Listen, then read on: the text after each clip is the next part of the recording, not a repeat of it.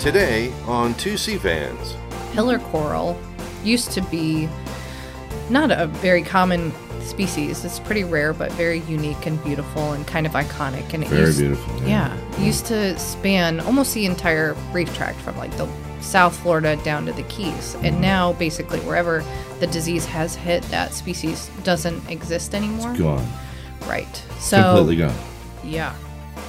Hello, welcome to 2C Fans at Mote Marine Laboratory, your podcast for marine science, conservation, and education here at Mote in Sarasota, Florida. I'm Haley Rutger. And I'm Joe Nicholson. And we have a wonderful return guest, one of our favorite people at Mote. We like to call them repeats. Oh, yay. Re-people. Re-people. They are re-peopled. Yes, we have our Dr. Erin Muller here. Can you tell us, I think you have a new title since we last It's talked. called Queen of the Corals. Queen of the Corals. They call me Mother Coral. Mother in the Coral. lab. Mother, Yes. Mother Coral. Yes, but my official title is the Science Director of the International Center for Coral Reef Research and Restoration. That's right. IC2R3 for short. That's our Elizabeth Moore International Center. Yep. Supported by a wonderful lady. And it's been a while since we originally talked. So you run the Coral Health and Disease Program at Mote, and we want to hear about what's been going on with you the past year. What has been going on? It's been a long time, so there must be a lot of stuff that's changed since last we spoke.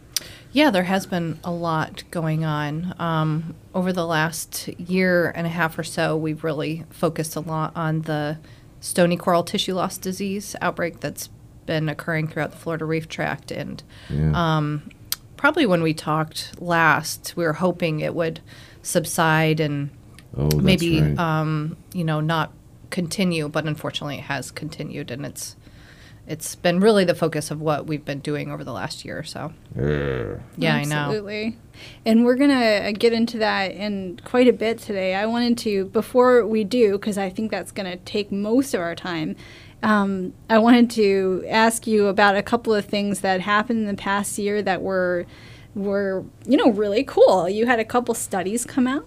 Yeah, I did. I had a good year for publications, so that's always good to get the information out to the public in a formal peer-reviewed way. So that was quite nice. Yeah, like one of them, you had looked at like the staghorn corals and their genetics and whether some genotypes were more resilient to stress than others, something you got to know for restoration. Yeah. How'd that turn out? That was a really good publication that we got out. So basically what our research showed was that we do have corals that we're using for restoration that are resistant to disease, particularly white band disease. So this is the staghorn coral. Yeah. And that there are some corals that are also more thermal tolerant than others, and some corals that are even resistant to disease even after they've bleached. So they're like, Mother Nature's kind of super corals. But that a lot of these traits, these resilient traits that we're interested in finding, like corals that are heat tolerant and corals that are disease resistant, they seem to be independent of each other. So like one trait isn't going to predict another. That's really important because it emphasizes that we want high genetic diversity within our population that we're putting out onto the reef. So that's allowed us to emphasize the importance of having these sexual recombination events where you have the coral spawn, release gametes into the environment that we collect and mix together so that we have more offspring that are produced that are all genetically different. Diverse, yes. And each one is going to be special in some way, whether it's heat tolerance or resistant to disease or maybe resistant to some threat we don't even really know about. But having all of those, different representations within our population is really important. Yeah, the more you have diversity, the more you have to choose from in terms of finding those corals that are just right for restoration and all that stuff. And genetic diversity itself just helps a population stay alive, right? Yeah. One really cool thing that also came out of that study is we were able to identify those corals that are disease resistant even when they're bleached. And so we can use them as parents during those sexual reproduction events and collect their eggs and sperm and kind of use them to cross with other corals and hopefully increase the population's prevalence of disease resistance. Wow, that's really cool, and you get more diversity out of those sexual reproduction at the same time. So you're getting two really great things. So, and as far as the rest of 2018, I saw some more impressive work from you and some of the former interns with Moat. Can you give a shout out to any of that stuff? Former interns, are they doing cool stuff? The Reef Futures. Oh, yeah. We had the Reef Futures Conference in December of 2018. And what is that, the Reef Futures Conference? For people that don't know. Yeah, the Reef Futures Conference, it's hosted by the Coral Restoration Consortium. So it's really focused on like coral restoration techniques, methods, where the science of coral restoration is going. And it's an avenue for people from all over the world to connect and collaborate and share ideas and move that initiative forward. So we had 2 former interns from Moat receive travel fellowships to attend the meeting, and they presented on their graduate research. Nice. One of them was Aneri Garg, and she is studying the ecosystem recovery of restoration. So when you put corals out there, what other functions are returning just because the corals are there? Like maybe you get more fish, or maybe there's more diversity of inverts, and all of that can kind of lead into a healthy ecosystem. Restoring the rainforest. Mm-hmm. Yes. Yeah. Nice. Yeah, and the other student was Benjamin Young, and he's a graduate student at University of Miami, and he's studying the genes related to these resistant traits, kind of like what we're talking about with the staghorn corals. Some of them are disease resistant. He's trying to identify some of those genetic mechanisms that may be leading to that resistance, so that maybe we could have a little signature that we could use to identify them. Yeah. Yeah. Is there a crazy thought just popped into my head, which usually happens? Is there a coral gene bank, like where we know like strains of corals and the ones that we know are good and ones that are more resilient? Yeah, funny you should mention that, because we just received some funding for 2019 from the National Fish and Wildlife Foundation. And that chunk of money, some of it is going to be going to creating a living gene bank of corals here in Sarasota. Really? Yes. That's exciting. Yeah. And it's going to be, it's going to have a couple functions. One of it is to be a safe haven for the coral genotypes that we're using for restoration. One thing we learned through Hurricane Irma is that we should have a representative of each of our genotypes outside of the Keys. Yeah, that I'm surprised we haven't thought of that earlier. Yeah. Not that we have, but now we have the means. We've been trying to do this for years, and finally we've, been able to secure some funding to start that initiative. So we'll be able to bring those representative genotypes here in a land-based, secure facility. And as part of that, we'll be able to propagate the corals, which we'll know the genotypes of, and those corals will be able to be requested for research all over the world. So nice. Right now, we have been providing a lot of corals for research from our restoration initiatives, but every time we provide a coral for research, that's one less we can put out on the reef. Mm-hmm. So we'll be able to kind of separate those goals. So we'll have this gene bank that we'll be able to propagate for research, and we'll have the propagation continue in the Keys focused on restoration. That's very awesome. Cool. Yeah. It's about time. Yeah, the funding that came from that NIFWIF were I think Moat's being called upon to match it to help with the restoration. And part of the reason I recall that we received that funding was it came through something called their National Coastal Resilience Fund, and that's what coral reefs do for us is make the coast resilient against things like the hurricane. And yeah, absolutely. that's the whole point. But I guess we should get to the biggest topic at hand for this year, which is the stony coral tissue loss disease. Yeah, is right. Tell me about it. I'm so sad. It sickens me to hear, the news coming out of the Keys about how far it has spread. I've heard it's all the way down to Key West. It has reached Key West, and unfortunately, could be worse than that, because there's been reports of similar outbreaks. Could be the same one that has showed up in Jamaica. No. Caymans. Really? Mexico off the Yucatan, and now also the U.S. Virgin How Islands. the heck is it getting all over the place? We believe, because it's a waterborne pathogen, that it could be moving through shipping channels and ballast water. But that's a working hypothesis. But a lot of the places where, if it is indeed the same thing, where it's popping up is usually close to an area that has a lot of like cargo traffic of ships Yeah. being pushed through. So Would you have to decide if it is the same thing? Would researchers have to, would they have to know the pathogen? I know we need to learn that. Or would they make that decision based on maybe observations of the symptoms? yeah, I think it definitely we can look at the ecology of the disease. The disease that's been affecting Florida is very unique because it hits certain species first. There's a couple species like the maize coral that's really susceptible to the disease. So when you see a reef and it has the maize coral with tissue loss, like that's a signature. Oh, this You're like, disease uh-oh. just is Yeah. getting here. Yeah. So that ecology where it hits some of the more susceptible coral species first and then kind of goes down the line that we know of from studying this disease for the last several years will give us some insight. And then some of the new research that's coming out of our lab, it's kind of hot off the press, is it does appear that there is a unique bacterial signature of these corals after they're sick.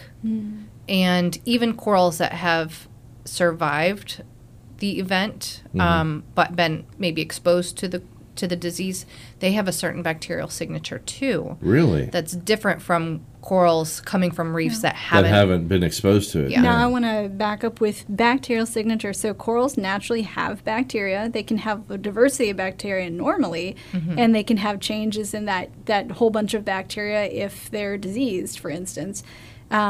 So a change in that signature, does that, and it correlates with the disease, does that mean that we're closer to finding a pathogen, or does it mean that we just have a marker for the disease, or what does it mean to you?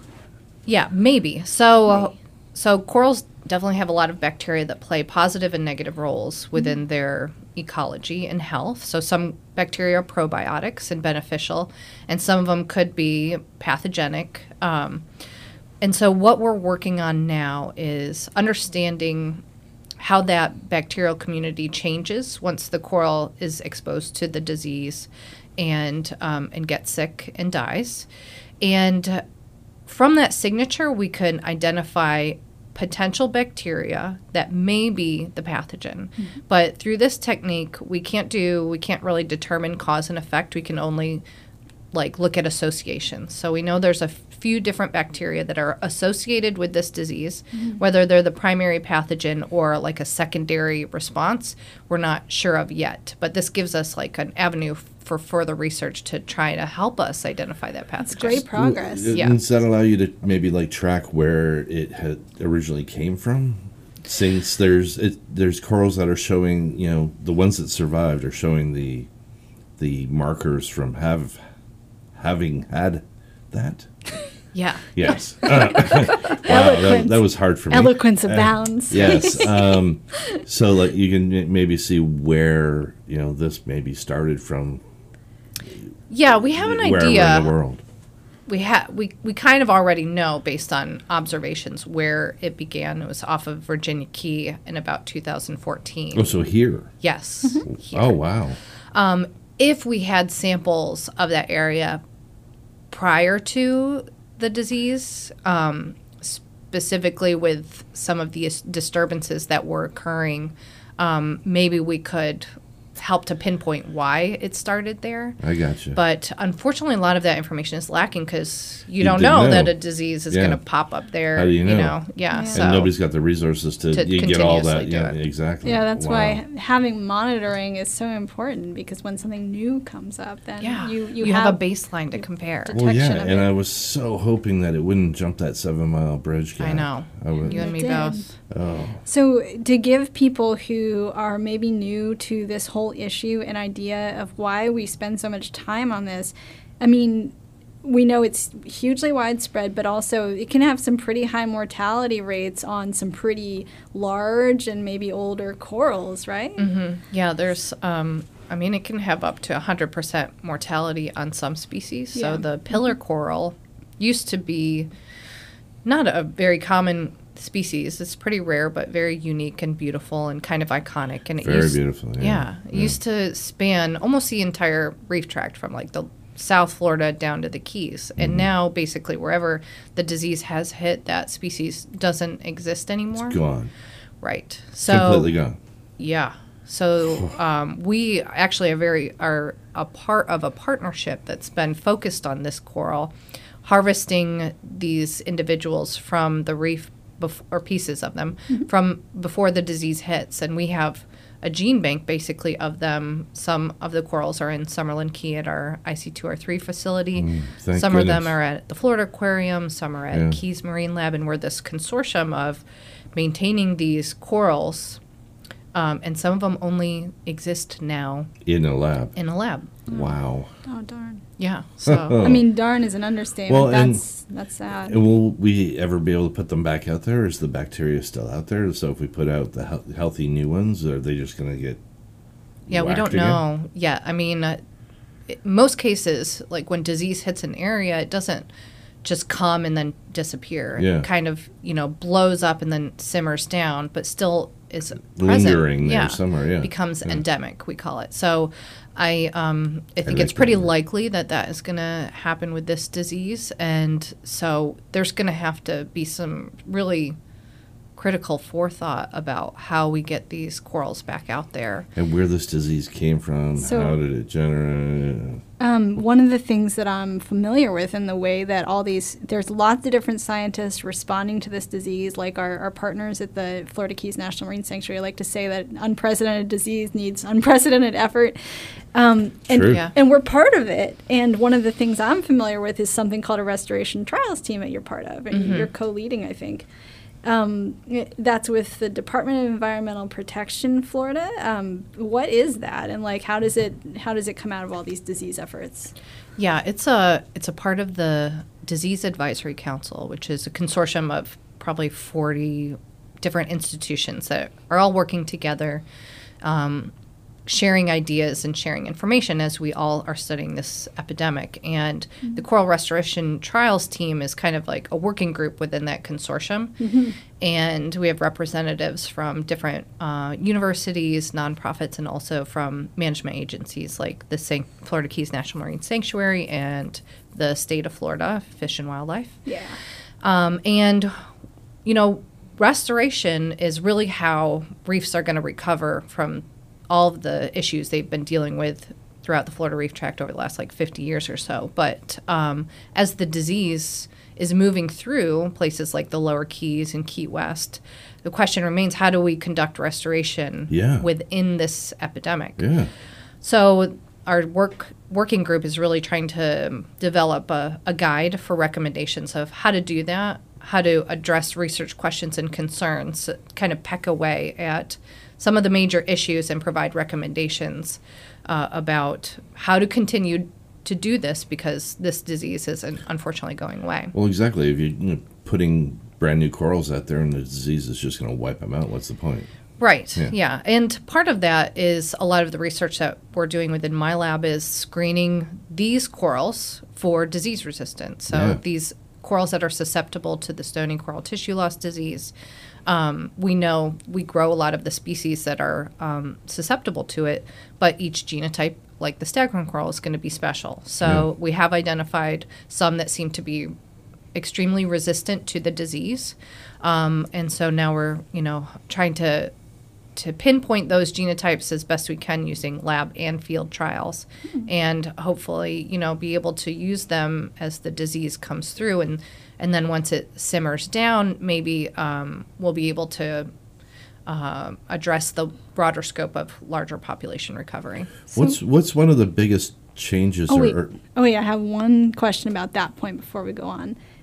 So right now, looking at which genotypes of these stony corals might be resistant. So far that's been looked at. You've done that in a lab setting. So I guess looking at them in the field is still kind of a next step, right? That's actually in the works now. Okay, cool. Yeah. So about 3 or 4 months ago, the sanctuary and the state allowed us to conduct some focused outplanting of corals that are susceptible to the tissue loss disease.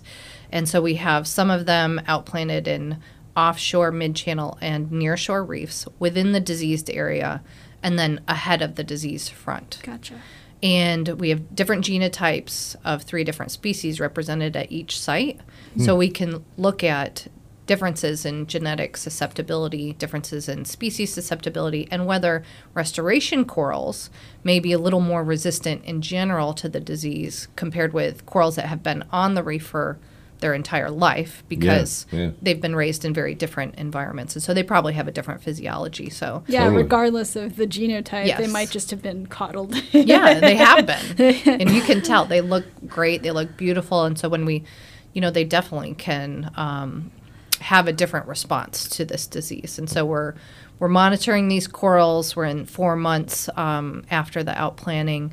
And so far, we're just still at the wait and see kind of a thing because nothing really has affected the corals too much. But amazing forethought, to Yeah. get this and get ahead of it. Yeah, Yeah. exactly. Because we need to answer those questions in order to be able to continue restoration as this in the context of this disease outbreak.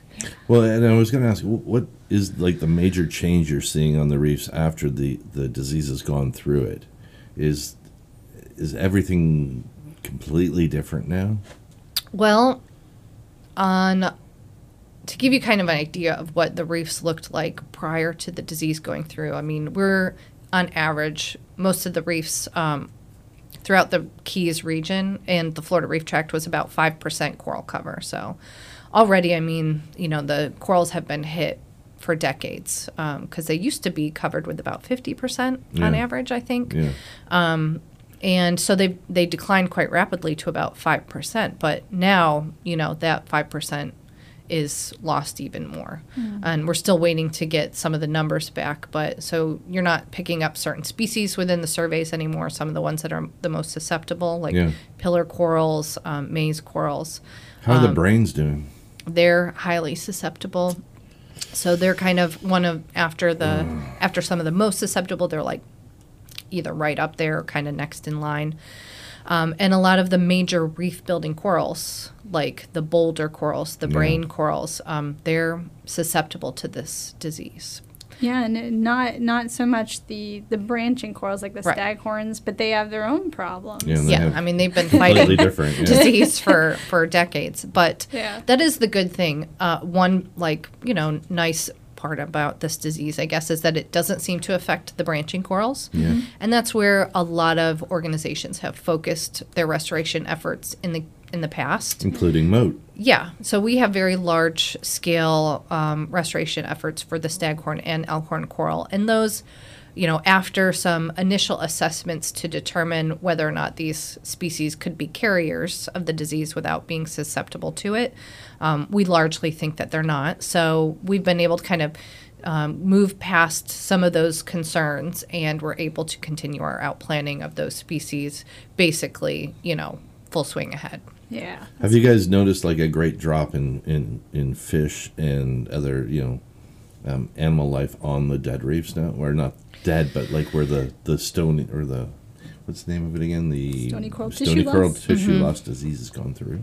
I don't think we have a lot of that information to say whether or not that's occurring automatically, because a lot of these, like reef fish, they like the structure.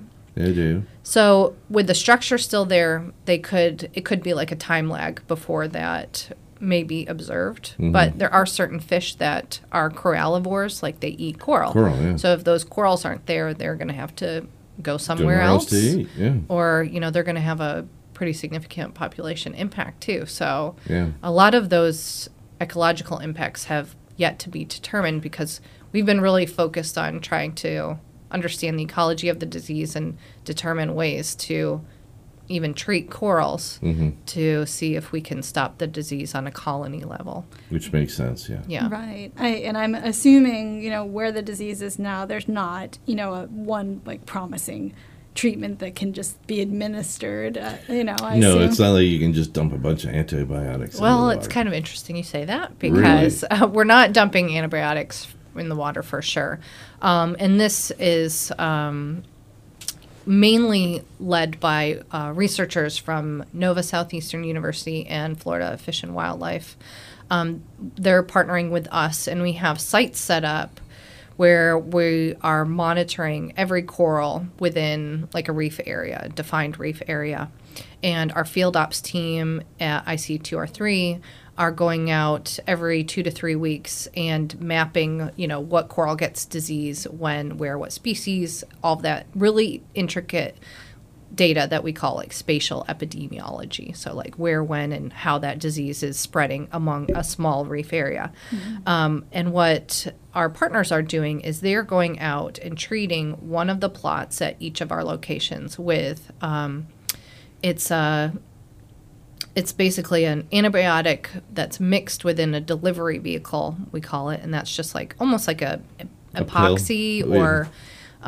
or a clay type. But for a person, it would be like a modeling pill. clay. You're taking a pill, but you're using clay. Yeah, to and deliver it. spreading it on the lesions Yeah. and seeing if we can not only hopefully stop the disease from spreading within a colony, but change the trajectory of the disease dynamics within a reef area. Wow.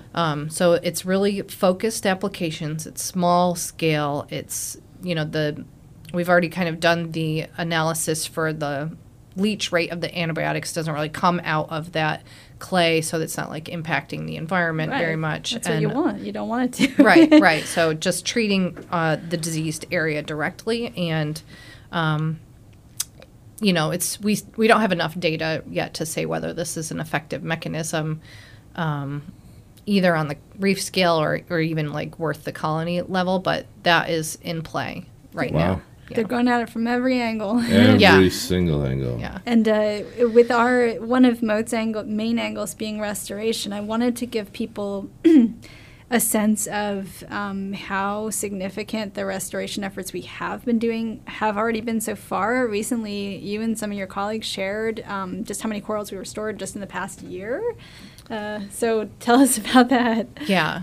So over the past year and a half, we outplanted over 20,000 corals. Within the last year, we were a little over 10,000 corals. That's amazing. And all of that, to